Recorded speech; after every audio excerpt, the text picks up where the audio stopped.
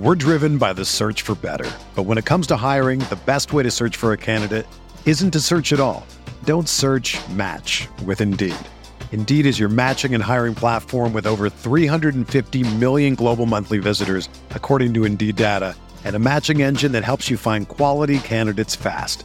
Ditch the busy work. Use Indeed for scheduling, screening, and messaging so you can connect with candidates faster. Leveraging over 140 million qualifications and preferences every day, Indeed's matching engine is constantly learning from your preferences, so the more you use Indeed, the better it gets. Join more than 3.5 million businesses worldwide that use Indeed to hire great talent fast. And listeners of this show will get a $75 sponsored job credit to get your jobs more visibility at Indeed.com/Blue Wire. Just go to Indeed.com/Blue Wire right now and support our show by saying that you heard about Indeed on this podcast. That's Indeed.com/Blue Wire. Terms and conditions apply. Need to hire? You need Indeed.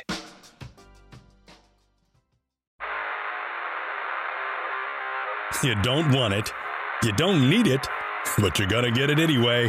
The Kevin Sheehan Show. Here's Kevin. Not that it matters to any of you, but you're listening to the second version of the opening segment of today's podcast. Why? Because I had to totally ditch the first segment of the show today because of all of the breaking news related to the sale of the Washington Commanders. And there's a lot of news today, and I'm going to get to that here momentarily. Let me first mention that the rest of the show I did not have to shelve. And the rest of the show is a beauty. Because my good friend Al Galdi will join me starting in the next segment, and we will talk about Ron Rivera's get-together today out in Phoenix with a bunch of the beat reporters here locally and others.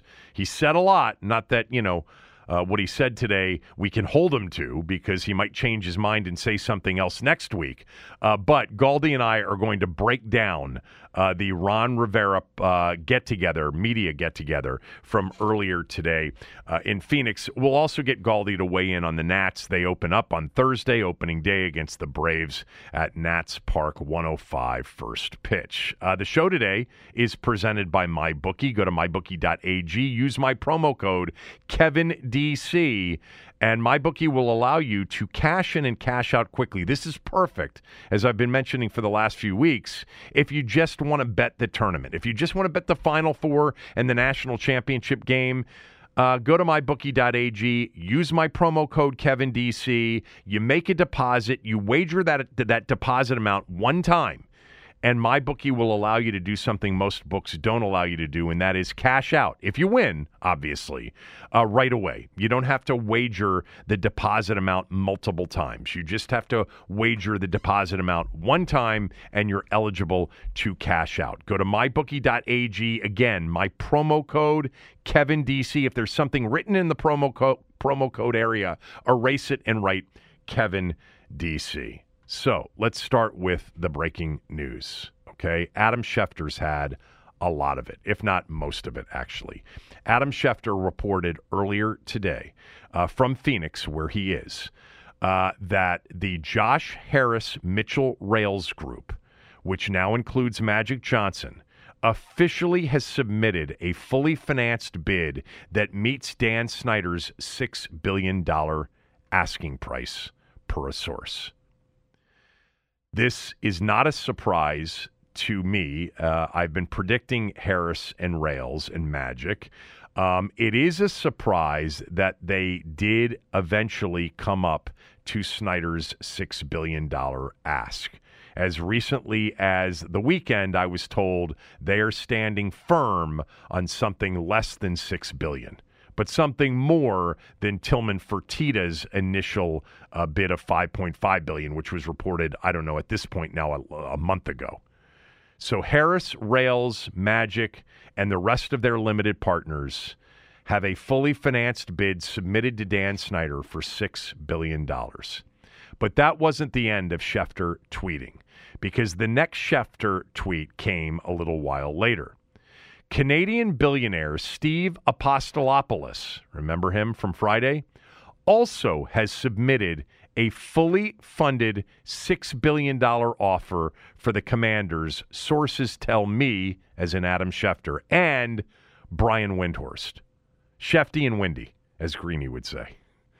With two groups known to have submitted bids, there is a growing belief a purchase agreement could be in place by the NFL draft. Now, let me just mention this. A purchase agreement, all right, by the NFL draft, I think still would require 3/4 vote, more legalese, a closing date, etc. I don't think Schefter is implying that the deal could be wrapped up by the NFL draft. Maybe he is. That's a month away.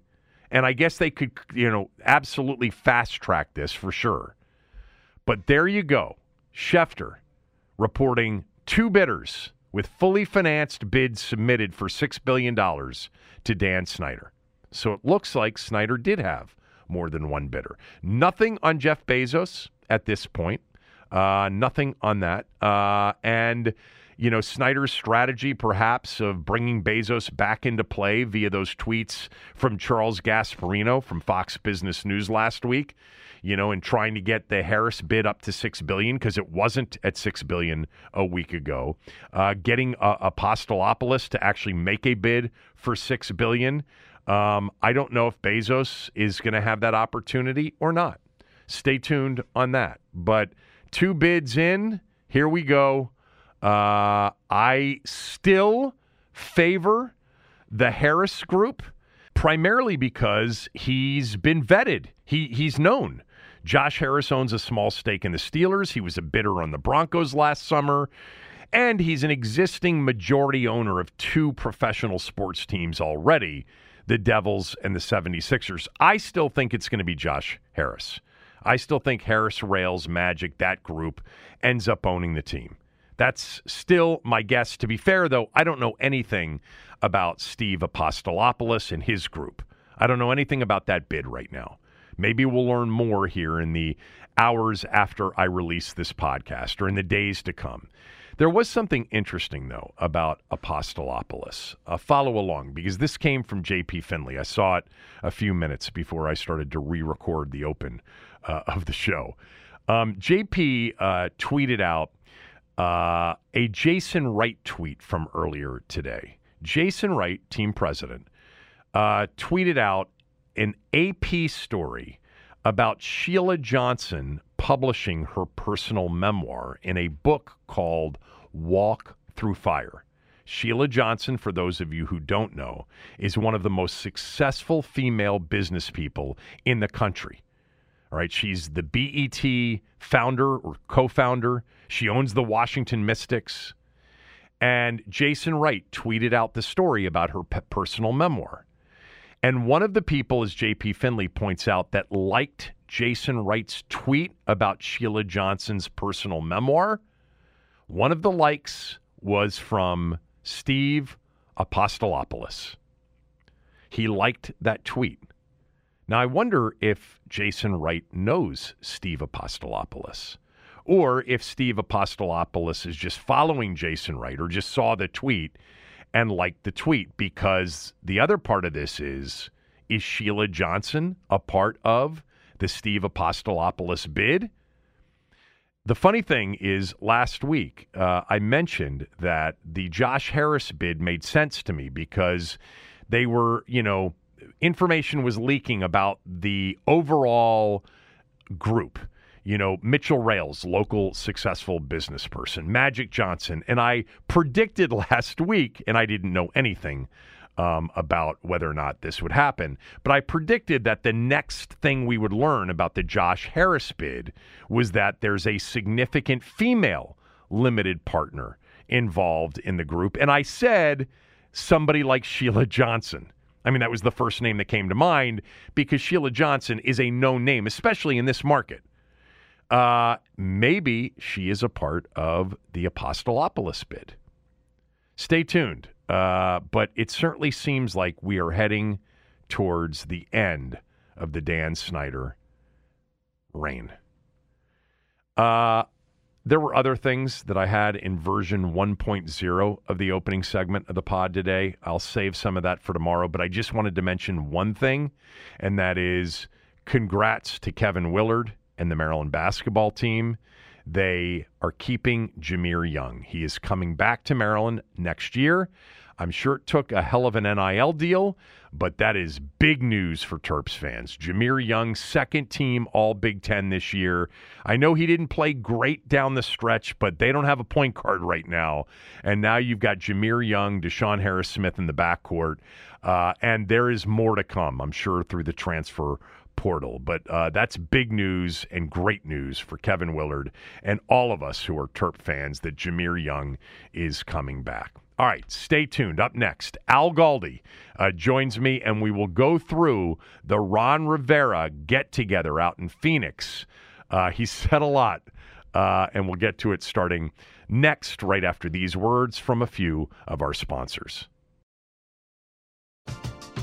We're driven by the search for better. But when it comes to hiring, the best way to search for a candidate isn't to search at all.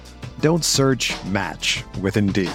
Indeed is your matching and hiring platform with over 350 million global monthly visitors, according to Indeed data, and a matching engine that helps you find quality candidates fast.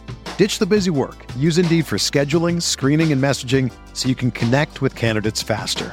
Leveraging over 140 million qualifications and preferences every day, Indeed's matching engine is constantly learning from your preferences, so the more you use Indeed, the better it gets. Join more than 3.5 million businesses worldwide that use Indeed to hire great talent fast. And listeners of this show will get a $75 sponsored job credit to get your jobs more visibility at Indeed.com/Blue Wire. Just go to Indeed.com/Blue Wire right now and support our show by saying that you heard about Indeed on this podcast. That's Indeed.com/Blue Wire. Terms and conditions apply. Need to hire? You need Indeed.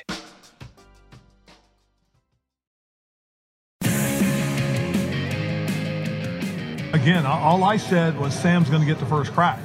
I didn't say Sam was the guy. He's going to have to come in and earn it. And if Jacoby comes through and earns it, I'll play Jacoby. I'm going to play the guy that we believe at the end of the day gives us the best chance to win football games. That was Ron Rivera earlier this morning saying that Jacoby Brissett has a chance to win the job, essentially, that if he ends up coming through, he'll play Jacoby. He's going to play the guy that gives them the best chance to win football games. There was a lot more on the quarterback position and a lot more overall. Ron Rivera spoke for nearly 34 minutes with reporters out in Phoenix this morning. And here, jumping on with me right now, is my good friend Al Galdi from the Al Galdi podcast. You can get Galdi's podcast anywhere you get a podcast. You can follow Al on Twitter at Al Galdi. I was going to record Galdi earlier this morning, but we both said, well, why don't we wait until Rivera talks, because it would be better to sort of react to what Rivera said. Now, look, many of you may not know specifically what he said today, but that's why we're here. We're going to give you our notes from the Ron Rivera presser out in Phoenix, and that was a big part of what stuck out to me. Actually, there were several things that stuck out to me during the press conference, but let's start there, Al. What did you make of his comments about, what he really kind of laid out as kind of a true quarterback competition heading into training camp? Yeah, well, I think we've all been conditioned in learning to speak Ronese these last few years that, what he says in the moment may not be what he says the next day. So, if, you wait a while, you might hear something totally different.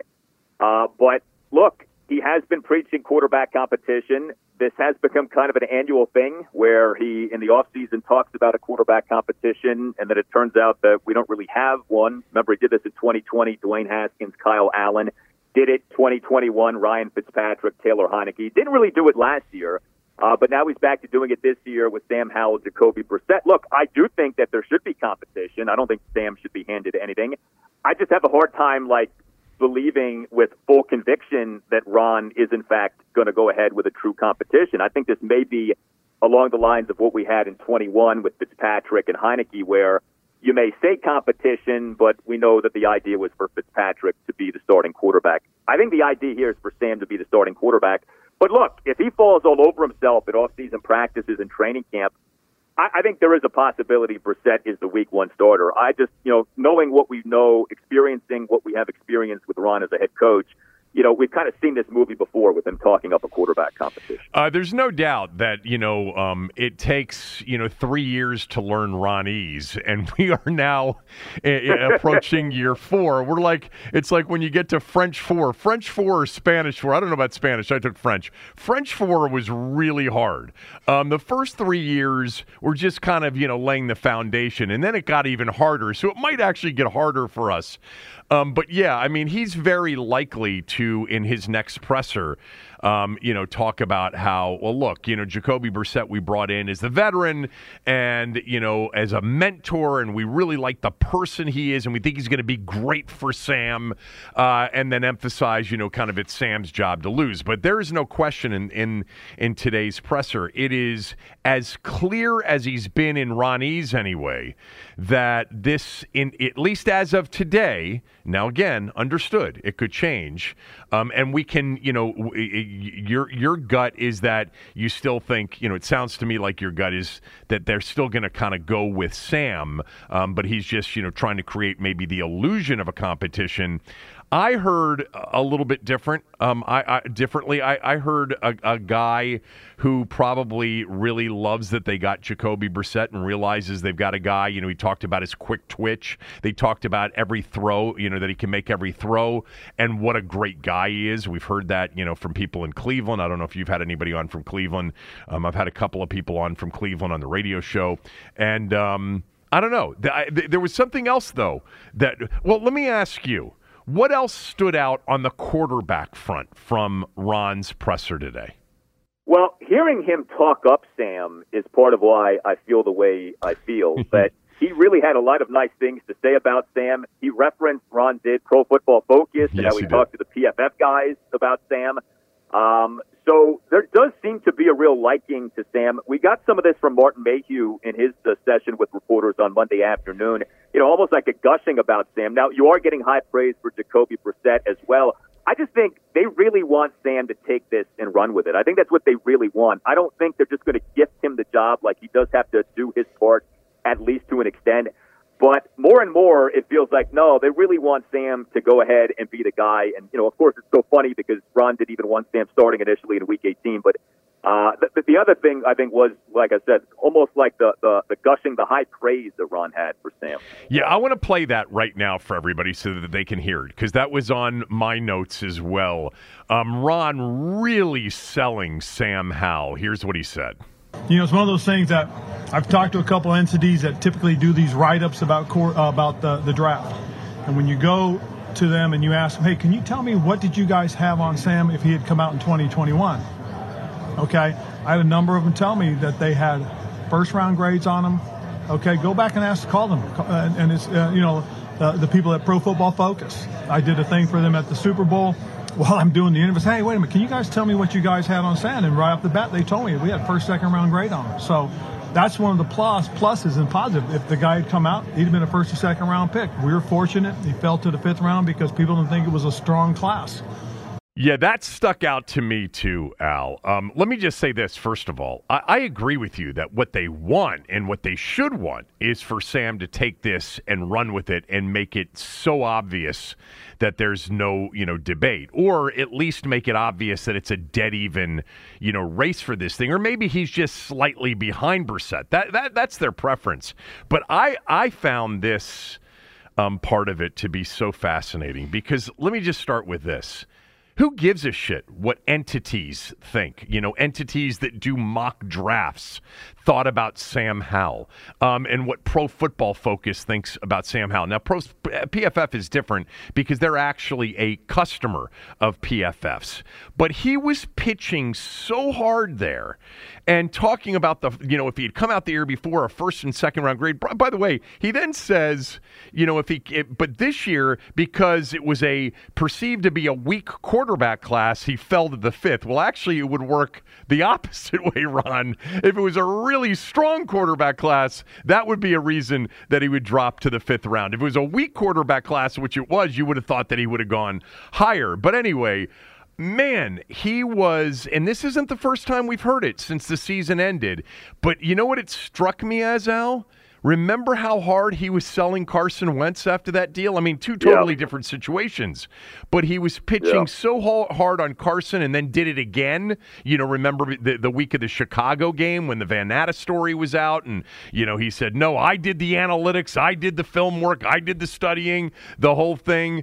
If you believe in him that much, I'd rather they lay low, under promise, and then have Sam way over deliver. But that's not what happened today. No, and we've kind of, again, with the Ron East thing, like, we've come to know this is kind of how he is. And I don't know, maybe this is just like what he finds to be the prudent approach in these off-season pressers is you talk up the new guy. You know, it does, though, at times reek of you're trying to convince people, maybe even trying to convince yourself that this guy is the guy. Because, like you said, if you really believe in him, you're not saying this, and you know he's selling Sam really hard. So yeah, you know, I don't know. Like again, he changes his mind, so it's becoming increasingly difficult to know like what does he truly think, or is he such that like just at any moment he can kind of just think something polar opposite to what he previously expressed. I mean, unless, and I guess this is possible. Unless he realizes that he was wrong about Sam as last season went on, and that he should have played Sam sooner, and that he should have been all in on starting Sam for Week 18 initially, as opposed to the little game he tried to play with starting Taylor and then, you know, going to Sam in like a relief role. Like, I guess that is possible that he realizes that he was wrong, and he's maybe trying to overcorrect for that. But it is just such an extreme departure from where we were at. I mean, we were told in August, in September, and October, no, Sam's not ready. Sam's not an option. He has to work on his footwork. He has all these mechanical things he has to work on. This is a developmental season for Sam. We went from bad to 6 days after their season ended. I think it's important to remember the timeline. Their season ended on a Sunday with that win over Dallas. It was the following Saturday that we had multiple reports that Ron was telling offensive coordinator candidates that Sam is being positioned to be the QB1 for next season. Like, that is a jaw-dropping 180 from where we were just a few days earlier, and it's still kind of difficult to wrap your mind about how exactly and why exactly did that happen. It happened because it was the right kind of PR strategy at that point. It was such a disaster with the way the quarterback situation this season ended with the Cleveland game, obviously. And, you know, they were selling hope. And Sam, having played that game against the Cowboys in which he threw 19 passes and only completed 11, I'm not knocking the game. He was effective as a runner, and they beat a team that looked completely disinterested in what seemed to be kind of a preseason environment, even though Dallas had a chance that particular Sunday heading into it. Not a great chance. But I think, you know, basically in that moment, like he does, you know, speaking Ronese, it occurred to him at that moment, wow, you know what? I think actually people would get excited about Sam Howell, and people are. Not everybody, but a lot of people are getting excited about Sam Howell. Look, you mentioned the overcorrecting. What's really interesting about this, if you think about it, like if they really, hey, I mean, you know, these entities that do write-ups on the drafts, I mean, they've been telling me, I've been seeking them out. They've been telling me that he would have been a first and second round pick the year before. And, you know, a lot of people that are knocking this, you know, look at what the draft people are saying. Well, first of all, who gives a shit what the draft people are saying? You're the head coach of the football team. Secondly, if they're so right and you're so right, why did you even have to consider whether or not it made sense to play him in the finale against the Cowboys? That should have been a no-brainer, and it wasn't for him, as you've discussed and I've discussed. And, by the way, how about let's go backwards a little bit more? Why didn't you play him earlier when the offense was completely stagnant and was having QB issues? If you were so sure about him, and he talked today also about when they started to really get a sense that Sam, you know, was more than just, you know, kind of a fifth rounder or whatever, is, you know, when Carson went down and he became the backup, they started to see things. And if you really saw it, you should have played him earlier. And you certainly shouldn't have gotten to Week 18 and had it be like a tough call and have your quarterback and Taylor Heineke have to convince you to play him. I mean, the whole thing is really, it's nuts. Here's I want you to comment on that. But my overall feeling is They have no idea if Sam Howell's going to be any good. They had no idea during the course of this year. They weren't super confident. They weren't super negative necessarily. They certainly didn't think he was good enough to be better than Taylor Heineke or Carson Wentz. Now, Carson Wentz could have been, a face-saving move or, a face-saving, wing and a prayer there against Cleveland. But they certainly didn't feel good enough to play him when you were struggling offensively, when you had become stagnant offensively. And they were ready to pull the plug on Taylor even earlier than when they did it. And I think this was the first thing that came to mind in the offseason, and let's slap the QB1 label on him. And, oh, by the way, he does have a much stronger arm than Taylor, and he's really mobile, and he's smart, and he's a good guy, and we can sell the fact that 2 years ago he might have been a first or second round pick. That's what I think's going on right now. I don't think they have any clue as to whether or not he's going to be good. Doesn't mean that they don't have a clue with respect to whether or not he'll start, but I don't think they have any clue as to whether or not he'll be any good. Yeah, and I don't know how you could. I mean, you can think things, you can project things, you can expect things, but until you actually see him do it in games, it's all hypothetical. I mean, I do think this with Sam. I don't think he's like your normal fifth-round quarterback, and I've talked about this on my show. I think there's a lot with him that you could say, all right, he's a fifth-rounder, and most non-first-round quarterbacks don't become good NFL quarterbacks. That's true. I mean, the data is overwhelming in that regard. But, most fifth-round quarterbacks, most day 2, day 3 quarterbacks weren't viewed the offseason prior to their draft as potentially being the number one pick in the draft in which they were taken. So, I think there is a little bit of context with Sam. I do think things got really strange with the quarterbacks in the 2022 draft. I mean, it is odd that the first 70-some picks came and went and only one quarterback got taken. Even if you hated that quarterback class, the position is important enough to where you would have thought that more than one guy, more than Kenny Pickett, would have gone over the first, 70 picks and change in that draft. So I thought it got a little overly punitive with the way teams viewed these quarterbacks. But look, it was not a great quarterback class. Everyone has talked about that.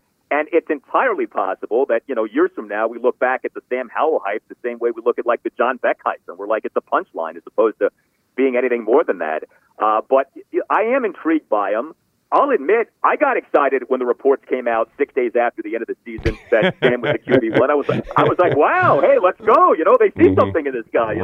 They got me on that. Well, that was the point. And yeah, right. I mean, so I think there was some.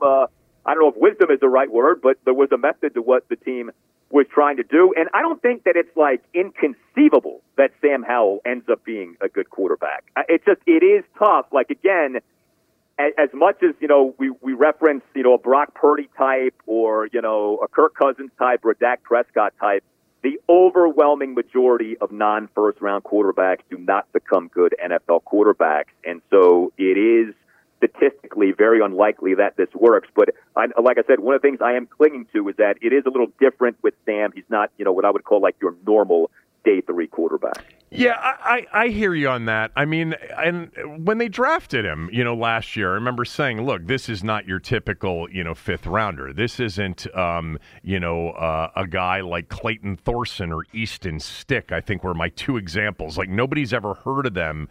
People have heard of Sam Howell because he was a projected much higher draft choice, not only the season before, but really going into that final season there. The example is Christian Hackenberg. I mean, he was a guy that the year before was supposed to be a first-round pick and ended up going either in the second or third round. I forget the Penn State quarterback from years ago. And there are probably a couple of other examples. But I did this on the show a few weeks ago.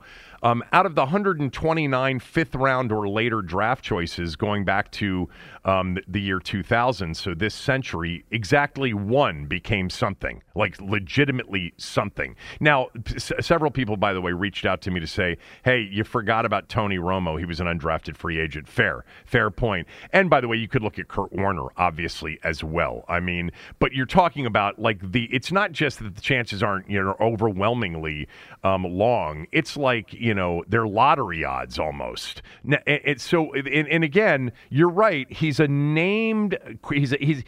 a name that people recognized, but a lot of teams in a bad quarterback draft that needed quarterbacks passed him up. And so we'll see. I like some of what I see in Sam Howell too. I mean, I'm hopeful. He's got a big arm. He's mobile. Fits kind of the quarterback of today's game. And, he's got it. By the way, the thing that really stood out to me in that Dallas game more than anything else was his quick release, and we'll see with Eric Bieniemy if Bieniemy can really coach him up. By the way, that's another conversation about this whole thing, Alan. I'm curious as to what you think, because Tommy and I were talking about it yesterday, and I think we've talked about it previously. And that is, who's under more pressure to win this year, Ron Rivera or Eric Bieniemy? What do you think? Well, obviously they both are. I mean, I think Ron is from the standpoint of keeping his job. Like, I think Bieniemy, he'll get employed elsewhere if somehow this all blows up. With Ron, this may be it for him as an NFL head coach if this stint doesn't go well, especially if this season doesn't end up going well. But there's no doubt there's pressure on both. I mean, I think at least with Bieniemy, he'll be able to say, well, Washington, what do you want me to do? And a lot of guys are able to come out of this place when things don't go well and find employment elsewhere and even do well elsewhere. With Ron, I think this could be kind of his last charge as a head coach, especially, again, if this season doesn't go well. I mean, if this season ends up being like the Jay Gruden 2019 season, like, let's say, and I hope like heck this doesn't happen, but let's say the team gets off to a terrible start and Ron, doesn't even last until Halloween. I mean, who's going to hire him again as a head coach? I mean, maybe he gets a defensive coordinator job, but I would say probably Ron from that standpoint. But yeah, there's no doubt Bieniemy is under pressure. I think that with Bieniemy, and I can kind of understand the psychology here, if he just comes here and the offense is decent, I think that'll be viewed as good work by Eric Bieniemy. I should have asked the question differently. It's not about winning for Bieniemy. It's about, upgrading significantly what this offense has been from recent years, and that's a win for him. Yeah, I think so, because this offense hasn't been decent since who left as the quarterback. I mean, we're going on 5 years. People get very triggered when you say his name. We're going on 5 straight years of bad offense with this team. So if he can come here, especially if Howell's the quarterback, and just make the offense like middle of the pack, like top 16 in the NFL, top 18 in the NFL, I think people will look at that and say, yeah, you know what, he did a pretty good job with it. So my answer to the question that I asked you sort of awkwardly or clumsily is I think that Ron is, basically winding down in his career anyway. I think this season upcoming is probably going to be his last in coaching, his last as a head coach, his last in coaching, and he'll, take that last year of, whatever the money is and sail off into the sunset. I mean, assuming that they don't make a big, run this year, and, I don't think they will. I don't see this as a playoff team necessarily. I certainly don't see it as a Super Bowl contender. And so I think Ron is just, hoping that things go well, but ultimately this is it for him. Whereas with Bieniemy, this upcoming season is his chance to become a head coach. And while the team doesn't need to win 10 games and win a playoff game, the offense, as we were just discussing, needs to be a lot better than it's been in recent years. And that shouldn't be that difficult.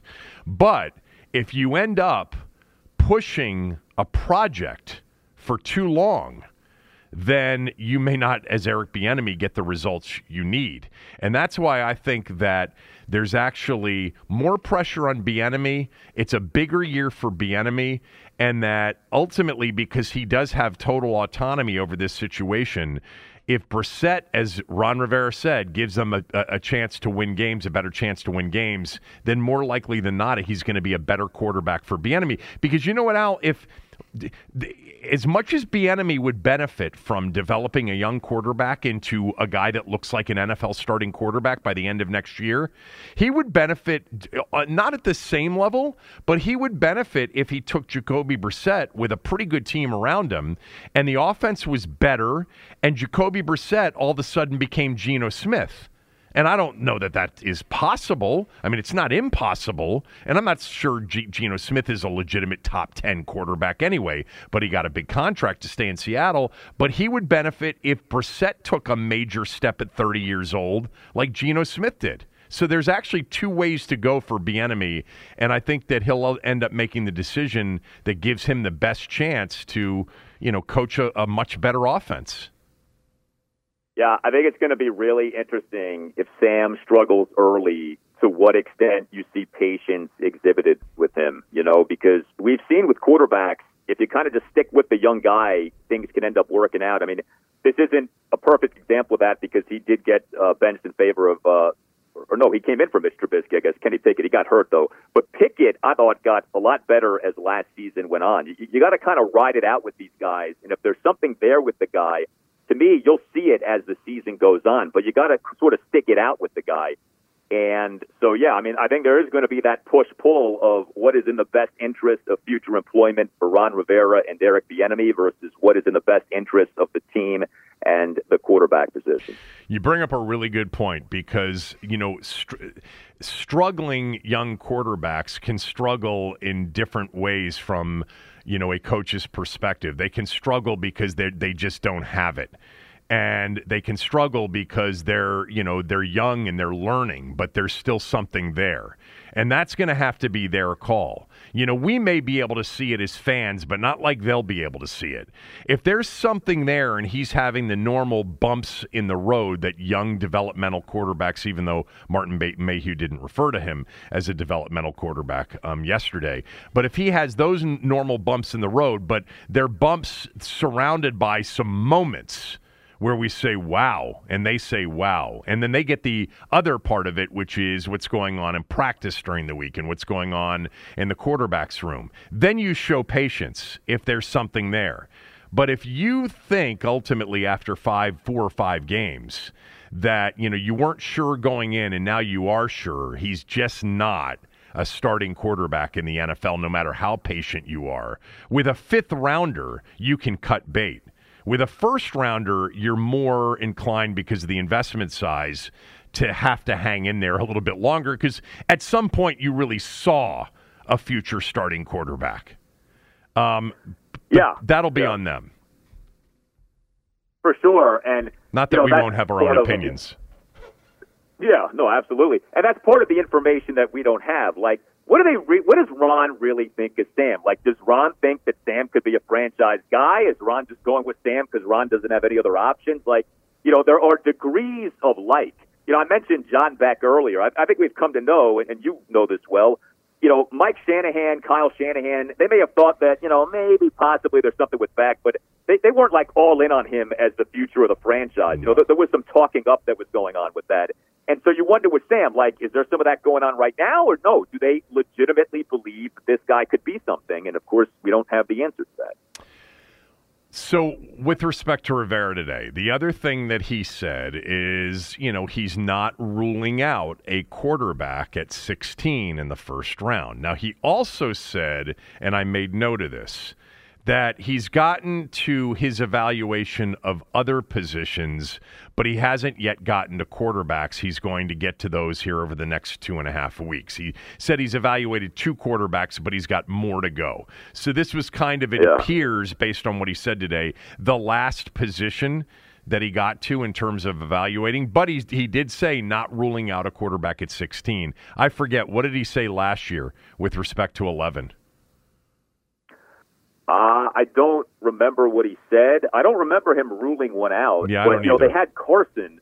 Carson, so I don't think anyone took that seriously. Yeah, it was kind of funny the way he talked about potentially taking a quarterback in the first round because you're right, he didn't rule it out, but he also said, well, I'm not even done evaluating these guys. And then later on he got asked about it again, and he kind of was like, well, I didn't say we were – he said something like, I said I'm considering it, but I didn't say that, right. I'm definitely open to it. I don't know. He sort of hedged on it. So it just it sounded like lip service. I mean, I would be surprised if they went quarterback at 16. I think they should be open to that, but it doesn't feel like that's a real true option for them, but we'll see. Yeah, I mean, I hope they're open to it. I think that this should be, the fact that he's getting to this particular position last, when there are, a couple of guys that appear to be legitimate, top half, top 10. Look, they'd have to trade up more likely than not. The way things are getting mocked right now, and things change between now and draft night. But I don't think that Anthony Richardson or Will Levis or Bryce Young or C.J. Stroud are going to drop to 16. I don't think that's going to happen. It could, and they should be prepared for it. But anyway, anything else on the quarterback front from him? No, I mean, he said nice things about Brissett, but, those are the kind of things that you expect to hear. And Mayhew said a lot of nice things about Brissett on Monday afternoon. I mean, I think they really like Brissett. I like Brissett. I think a lot of people like Brissett. He had a sneaky, impressive season last year. And so if it ends up that he has to play, I think you might actually be in very capable hands with him. But obviously, long term, the better scenario is Sam Howell coming through. You know what's interesting, too? I was just reminded of this. I agree with you on Brissett. I don't think that Jacoby Brissett is a franchise quarterback in the way we think of franchise quarterback. I don't think he's a top half of the league quarterback, but I think he's better than anything they've had recently, and I think that he is, by all accounts, a great dude. And a great teammate, and smart and all of that. He was asked about Taylor Heineke and how close they got. And I'm going to paraphrase it here real quickly. He said that Taylor's group, that they wanted some things that they just couldn't get to. And those things were, ultimately the compensation. I mean, what else would it be, right? I mean, Taylor, already told you the best gig in America is being a backup quarterback. It's not like he was demanding to start. It was compensation. Taylor's representation wanted X, and Washington wanted to pay X minus. What's interesting about that is that, Jacoby Brissett was paid more in guaranteed money than Taylor Heineke. Brissett got the most valuable and the most lucrative of the perceived backup quarterback deals. So they were willing to pay Brissett what they paid Brissett. They were not willing to pay Heineke less than what Atlanta paid him because they weren't willing to match what Atlanta paid him. I thought that was interesting. And I think it's an important point because I think it gets overstated the Falcons gave Taylor money that the Commanders just couldn't match. It's the Commanders wouldn't match. Taylor from Atlanta got a 2-year, $14 million deal, 6.32 fully guaranteed. Brissett 1 for 8, 7.5 fully guaranteed. I mean, the difference really isn't that much. If you really wanted to keep Taylor, you could have given him the deal that the Falcons gave him. That's right.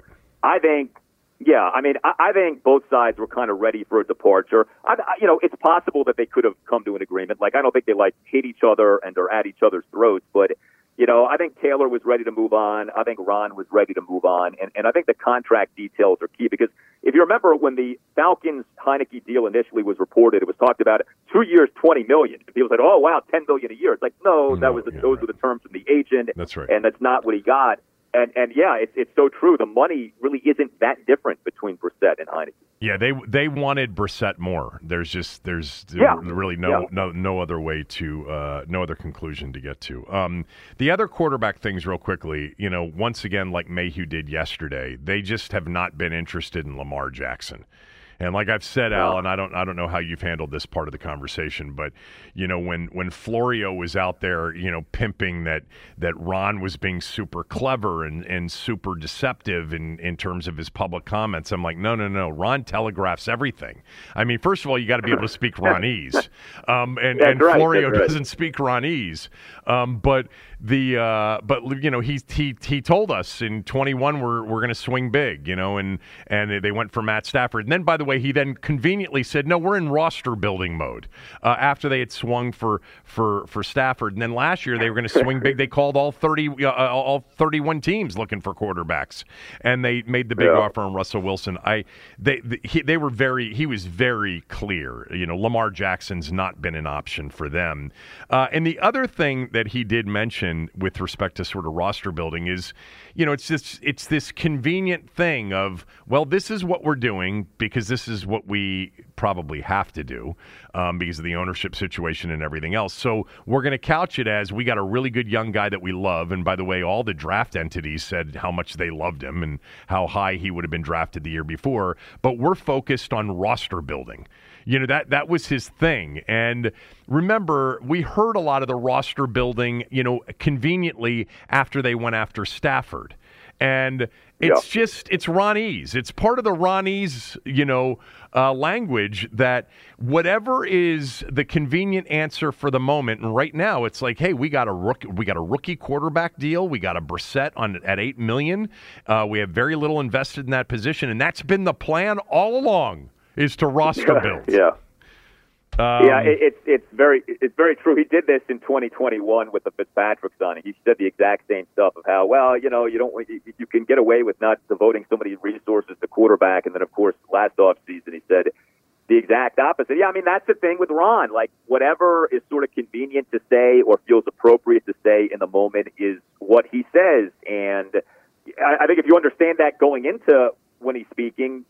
Okay, I think it's like if you actually start taking him at his word, as I think we all did initially, but now that we kind of know him better, you know the appropriate way to interpret what he's saying. The other thing, too, and I'm just thinking about this, you know, when you've been roster building for a few years now, because ultimately, well, I mean, Carson Wentz was a big number last year. Not a massive number, but a big, hefty number for a quarterback, certainly for him anyway. But, you know, you've kind of been in this roster building mode because you missed on Stafford, you missed on Wilson, and at what point is the roster building over where you then just go out to the quarterback tree and pick the quarterback off and plug him in? Because whenever you hear the roster building conversation and the rookie quarterback deal, and he brought up Brock Purdy's name, I mean, look, it'd be great. First of all, I have no idea if Brock Purdy's actually the answer. He looked really good, and he is the diamond in the rough, you know. But, you know, just go try to find another Brock Purdy in the 7th round or in the 5th or 6th round. It's hard. There's no quarterback tree to go to. What else stuck out to you?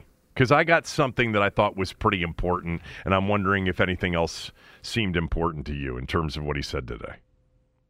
Yeah, I mean, he didn't have much to say about the ownership stuff. I mean, he gave kind of the usual line of, you know, it hasn't really impacted us. You know, he got asked about Chase Young, yes. And I think this Chase Young stuff is really interesting. This public dangling of the 5th-year option in front of Chase. This is very unusual that a team will be this publicly undecided about a key player contractually. And I don't know how you view this in any way other than this is some sort of messaging. I mean, this reminds me so much of Ron in the 2021 season sending initially veiled public messages to Chase and then ultimately like really clear public messages to Chase, you know, with him not adhering to the defensive scheme, et cetera. And to me, like, I don't know how you see this any other way. Now, Ron on Tuesday morning said, well, no, this is about the injury. That's why we have this uncertainty. He also sort of alluded to, hey, the ownership situation maybe is going to impact whether we exercise the option. I don't buy for a second that they haven't decided whether they're going to exercise the option. We're deep into the offseason at this point, or at least deep enough to where that decision to me has been made. This is unusual that both Ron and Martin have expressed this public uncertainty. I think it's messaging. I think they feel like they have to send these public messages to Chase. I think the immediate reaction to that is, well, why? Why do you feel that way? And, you know, that's disturbing. But it's hard to ignore this. I mean, this is going back to Ron leading up to the Super Bowl, the Thursday before the Super Bowl when he made the media rounds. That's when he first expressed this uncertainty. Like, this pretty clearly is like a strategy from Ron, you know, like talking points for the offseason of this is how we're going to address the Chase Young 5th-year option. And it just really stands out that they continue to say, oh, well, we're not sure. When I think, and I would guess a lot of people think, no, that decision already has been made. Yeah, so I want to play that particular, because that's the part from the rest of the press conference that I made note of as well. I want to play it so that everybody can hear what Ron Rivera said when, I think it was Matt Paris from the Washington Times asked him about picking up the 5th-year option on Chase Young. I think the biggest thing more than anything else is we're continuing to finish that process, you know, and I mean, Matt, we really are. I mean, it's one of those things that you've got to really think it through. You've got to be able to plan it out. And with the situation we're in right now, waiting on like everybody else, to find out, ownership. We got to kind of drag our feet a little bit until we get to that point and find out, do we have to find out from whoever the new ownership? But to be honest, if there's a new owner, we have to go to them and find out. You know what I'm saying? And so I don't know at this point. But I know we are still talking about it between Marty, Eric, Rob Rogers, and myself. We've talked. We've had a couple of conversations. We like what we're seeing. His progress has gone very, very well. He continues to work out and just get stronger, and there's some real positive signs right now. Because the big part of it too is we don't know what the new ownership wants, and so that would who knows what that process may be when we get close to the May 2nd deadline. So we have to kind of wait a little bit until then, or at least close to it before we can do something. I just was stunned by the answer on this. Him talking about needing to kind of wait for new ownership to take over. By the way, many times, anybody that still thinks that this isn't happening, it's happening. And everybody out there knows it.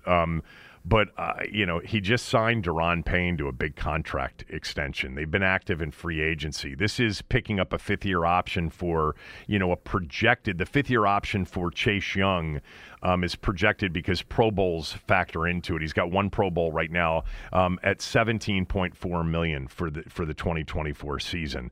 And he basically used new ownership and needing to wait on new ownership as the reason. Well, what if new ownership isn't in, somebody followed up and said, well, will the new owner be there by May 2nd, which is the deadline? He said, well, I'm not saying that. And then he discussed a little bit there about the injury process. And look, they already played him in multiple games at the end of the season. He was cleared, by the doctors. And by the way, I thought he looked pretty good athletically. I really did in the games that he played. But this is, to me, in listening to him, and by the way, go watch this answer. He's grinning as he's saying it, as he's giving the answer to Matt Paras. It could have been over anything. I think this was a clear sign that right now, as of today, they're not picking up that fifth-year option. Or he didn't want to give a definitive answer on it today because they're unsure, best case. But blaming it on or giving the reason is waiting on new ownership was pretty weak. Pretty weak as it relates to the fifth-year option on Chase Young. I was thinking, so where is this going to go? Like, if the decision has been made, what is that decision? And the conclusion I came to is they're probably going to exercise it, because otherwise, how bad does this make Chase look if you've been expressing this doubt and then you don't exercise the option? At least if you express the doubt but then exercise the option, you could kind of couch it as, well, message delivered. We tried to express the uncertainty, but, we exercised the option. It really is going to look bad if they don't exercise the option. Like, to me, you really can't overstate this.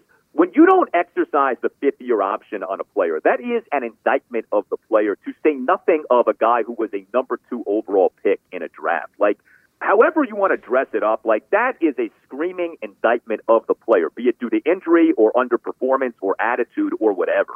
I mean, if you had been told on that night in 2020 when Washington took Chase with that number 2 pick that Washington will not be exercising the fifth-year option, like, what would we have all thought then? And so if they don't exercise this option, what is that going to say? And, with Chase, as we've come to know, it may not just be about the injury. Like, there's been enough from Ron, especially back in 2021, to where, you wonder about, like, is he a hard guy to coach? Does he not take the instruction? Like, what is the deal to where Ron has to keep sending these public messages to Chase? Yeah, I mean, it's technically, if it's all about an injury, it's not a screaming indictment of the player. And it wouldn't be a screaming indictment of the organization if it were all about, this guy just isn't the player we picked, number 2. He had a very serious injury, and he's never going to be the same, we don't think, physically. That's not really what he focused on. He focused on they can't make this decision until they hear from new ownership. And then he did the thing, where he compared Chase Young, which he did, a couple of months ago to Deron Payne. He actually messed up. He said, we didn't pick it up on Deron either. Yes, you did. You picked up the fifth-year option on Deron Payne. That's what he was playing under last year. But, kind of using this, Deron Payne, it was an incentive year for Deron to prove it, and then Deron got paid, and what a great job Deron did. Well, I think it was as much as they weren't planning on keeping Deron Payne until he blew up and had an amazing year, because they knew they couldn't keep all four of them. And a year ago, there was still a decent chance they were going to pick up the fifth-year option on Chase Young. But as it turns out, Deron Payne may be the best of the four, or certainly tied for first. And I'm talking about the 4 first-round draft choices on defense. But I don't know. You're right. It's odd, and it would be a major indictment if it's not injury related, that you don't pick up. It's a major indictment on him and the organization that took him number 2 overall. If you don't pick up the fifth-year option on the number 2 overall player in the draft, who turned out in his first year to be the defensive rookie of the year. And I think there's a lot in play here. There is a lot in play, much beyond the injury here. It'll be interesting because, if they don't pick it up, it makes them look bad too, Galdi. It makes them look bad. Yeah, the pick already is regrettable just because, knowing what we know Justin now, Herbert. you should have taken, Justin Herbert, or, if you want to really say Jalen Hurts, maybe you say him. But, but at least you say, all right, if he's playing well, Chase Young, and he's a dominant force, okay, we at least got ourselves a really good defensive player. 3 NFL seasons, he's only had 1 good season, suffered an awful injury that ended up being a lot worse than we ever knew. And, he did look pretty good late last season when he came back. So that was encouraging. And I hope like heck he kills it this coming season. But, this, again, public uncertainty that's being declared by now both Ron and Martin about the exercising of the fifth-year option. It's hard to ignore not just what they're saying, but, why are they saying this? Why are they doing this? Why are they communicating this so publicly? Yeah. All right. Anything else from the presser? There's one thing I thought was interesting. He admitted last year's draft they had 5 players that they were targeting, and at 11, I'm pretty sure if Drake London had fallen to 11, they would have taken him. I also think if Charles Cross, the offensive lineman that went to Seattle, or maybe even Garrett Wilson was still there at 11, they would have taken one of those players. But the other players they had were, he said there were 3 wide receivers, 2 offensive linemen. Well, the offensive linemen that had a chance maybe to make it to them, Cross and maybe Evan Neal, who ended up in New York. And the receivers, I'm pretty sure, were Dotson, obviously, who they picked, and they were able to trade back for London, and I believe Garrett Wilson was the other. And 3 of those players went before, and then they traded back, or 4 of those players went back, and they were gone by 11, and they traded back and made a really good deal ultimately, and I think got some good players out of it. Anything else from today's presser? He talked about the offensive line a little bit, and Yeah. Mayhew did on Monday too. I think this is huge, right? I think we all saw the offensive line was awful last year, and that's a huge part of this offseason is upgrading that thing. And even Mayhew on Monday admitted that he's still not in love with the depth that the team has. So, it's not necessarily anything that Ron said about it on Tuesday, but just, the idea, have they done enough there? Because as we all sort of came to know, quarterback, nothing matters more than that, but the cratering of the offensive line last year was such a big deal and was such a big part of them missing the playoffs. And if they don't get that rectified, it may not matter who's playing quarterback this season.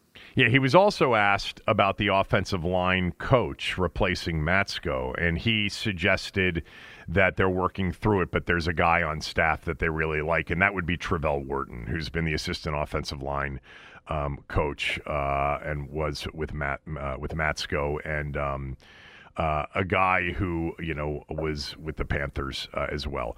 All right. I want to ask you just 2 or 3 questions on the Nats season. We'll do that right after these words from a few of our sponsors.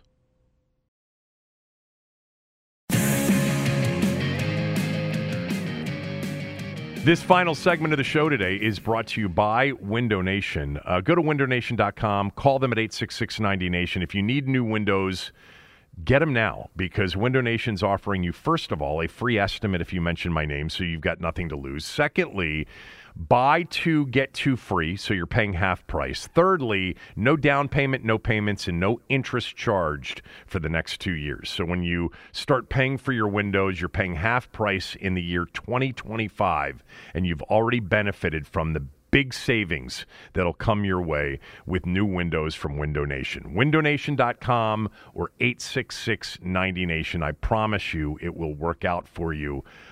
They're the best. Galdi's still with us. The Nats open up on Thursday against the Braves, a season that on paper does not look very encouraging. The over-under on wins for the Nats, 61.5. Only the A's have a lower total at 59.5, at least on one of the sites that I'm familiar with, including my bookie, by the way. So what are the chances that they end up exceeding expectations? Well, it would depend what your expectations are. I mean, they lost a Major League worst 107 games last year. So if your expectations are for another 100-loss season and the team only loses like 97 games, and, that's better than what you thought. And that's a 10-game improvement from last year, but that's obviously still a really bad season. I mean, I think the team is going to be really bad once again. The starting pitching projects to be really bad, and there, once again, isn't a lot of depth. The offense, I think, is going to really be a problem. I don't know where this team is going to hit homers. Beyond Joey Meneses, who had a great 2 months last season, but, is far from a sure thing. There's no one on this team who profiles as a potential, say, 30 home run hitter. And that's a real issue, because now in Major League Baseball, you got to hit for power. You got to hit homers. And the Nats last season didn't hit homers, and this season, at least on paper, don't look like they're going to be hitting homers. But, I think if you're a fan of the Nats, a couple of things to be thinking about. So, number one, as odd as it may sound, just divorce yourself from wins and losses. The season isn't about wins and losses. It really is about the development of young players. And the Nats, at least now, do have some promising young players at the Major League level. When you look at the catcher, Keibert Ruiz, and the shortstop, C.J. Abrams, and second baseman, Luis Garcia, and a couple of guys in the rotation, Mackenzie Gore and Josiah Gray. There are some young relievers as well. So how those guys do matters. And, if a C.J. Abrams or a Mackenzie Gore has a really good season, in a lot of ways, it doesn't matter whether the Nats lose 95 games or 102 games or 110 games. Who cares? They're a bad team. But if the young guys are doing well, that's encouraging. The other thing is, the Nats farm system now is in better shape. MLB Pipeline last week came out with its ranking of the farm systems. Nats are number 10 after having been in the bottom fifth of the majors in farm system rankings for years. Now, that ranking is due in large part to the Juan Soto trade, not due to better drafting and player development. Right. But there are some exciting prospects in the system, and so it's not unfathomable that a year from now, 2 years from now, there's reason for real optimism with the Nats. But unfortunately, the reason for optimism is not in place right now. So you pretty much answered what my next question was going to be, but let me add to it. If these young players, if this is a season about C.J. Abrams and Ruiz and Mackenzie Gore, then and they come through and they really show promise, and it's this is your foundation for a team that can contend. How many years away would they be from contending? I would say 2 years. So if those guys do well this season, then I think you can start to look at 2025 as the step forward year. So not necessarily that they're a World Series contender in 25, but they can have that step forward season, not unlike, say, what the Orioles did last year, where you take a massive leap, you're in postseason contention until late in the regular season, that kind of a thing. So I think 2025 would be realistic. The problem, of course, would be if these guys don't do well, then, you have to sort of re-engineer some things. And looming over all of this, of course, is the Nationals' ownership uncertainty. Right. And the uncertainty with management. Mike Rizzo is going into yet another contract season. Davey Martinez is going into yet another contract season. The potential exists for the reset button to be hit again And if the rebuild isn't going well for both Mike and Davey to be out of jobs, and then, a new GM comes in, maybe with new ownership at some point, and, you start the process all over again. So, that possibility is there. But at least right now, you got some promising young pieces, and you just got to hope like heck that those guys pan out. All right. Great job. Really appreciate it, as always. Al Galdi, the Al Galdi podcast, anywhere you get a podcast, at Al Galdi on Twitter. I will talk to you soon. Thanks for doing this. Yeah, no problem. I enjoyed it. So I'm going to finish up the show today with just a little bit more Rivera from Phoenix earlier this morning. I'm going to play two sound bites for you, and I'm just going to play them back to back. And let me just be fair here and tell you, they're not the entirety of the sound bites. They were very long answers to questions that dealt with Ron's emphasis today on roster building. There was kind of a theme. It was one of several themes, but one of the themes was we have so little invested in the quarterback position with Sam Howell on a rookie deal and Jacoby Brissett, on a, backup quarterback deal, that we're able to focus on building the roster out. And he mentions in both of these answers that I'm going to play for you back to back, the Kansas City Chiefs on two different occasions. So listen to these answers. Again, to be fair, they're not played in their entirety. They'd be too long to play. But really, the emphasis for me is to comment on him bringing up the Kansas City Chiefs two different times in the press conference today. Here's what he said. Again, the context being, roster building being a focus for them with so little invested in the quarterback position. Well, what we really want to do is we want to look into how Kansas City's able to do it. And I know there was when Coach Reed did one of his interviews, he talked about guys that have contracts that are friendly and give you the opportunity to continue to build your team. That's something that we've got to figure out and we're working on. You sit there and you watch what Kansas City did, and you see those things, and you think to yourself, "Wow, we've got to be able to distribute the ball that way." Get into their hands quickly, let them be dynamic and explosive. So let me be brief with my thoughts on this real quickly and why I played these two sound bites. So Ron Rivera brings up the Kansas City Chiefs twice. As I mentioned, it was more in the context of emulating the way the Chiefs, the Super Bowl champion Chiefs, the way they construct their roster with the way they do their contracts, et cetera. And then you heard him there at the end talk about some offensive philosophy, distributing the ball, getting it out into their playmakers' hands, et cetera, et cetera. And what occurred to me as I was watching this earlier today is that he did not mention the name Patrick Mahomes one time. You may think I'm nitpicking here, and if so, that's fine. But I don't know. It would have occurred to me, and I think it should have occurred to him, that as you're sitting there discussing the following the lead or following in the footsteps or following the example of the Kansas City Chiefs, you might say something like, well, of course I get it. Like, they have Patrick Mahomes and we don't. I mean, we like our guy Sam, but he's not Patrick Mahomes. Patrick Mahomes is one of the all-time greatest already, and that's a big difference. Like, I recognize that the Chiefs have had all of this success because of Patrick Mahomes, not as much based on kind of the way they've built their roster or the way they've constructed contracts. And, it's Patrick Mahomes. I mean, at some point, I don't know, I thought maybe he would, acknowledge what he hadn't mentioned yet, which is there's a big difference between the Chiefs and most teams in the league. And the difference is right now, the lock first ballot Hall of Famer, Patrick Mahomes. I mean, I don't think he thinks he's sitting there in front of a group of people with, hockey helmets and drool cups in front of them. I think, you've got to recognize that everybody's sitting there saying, are you bringing up the Chiefs without bringing up the big difference between the Chiefs? And what you're trying to do is that they have Mahomes and you don't? All right, I'm done for the day. Back tomorrow with Tommy.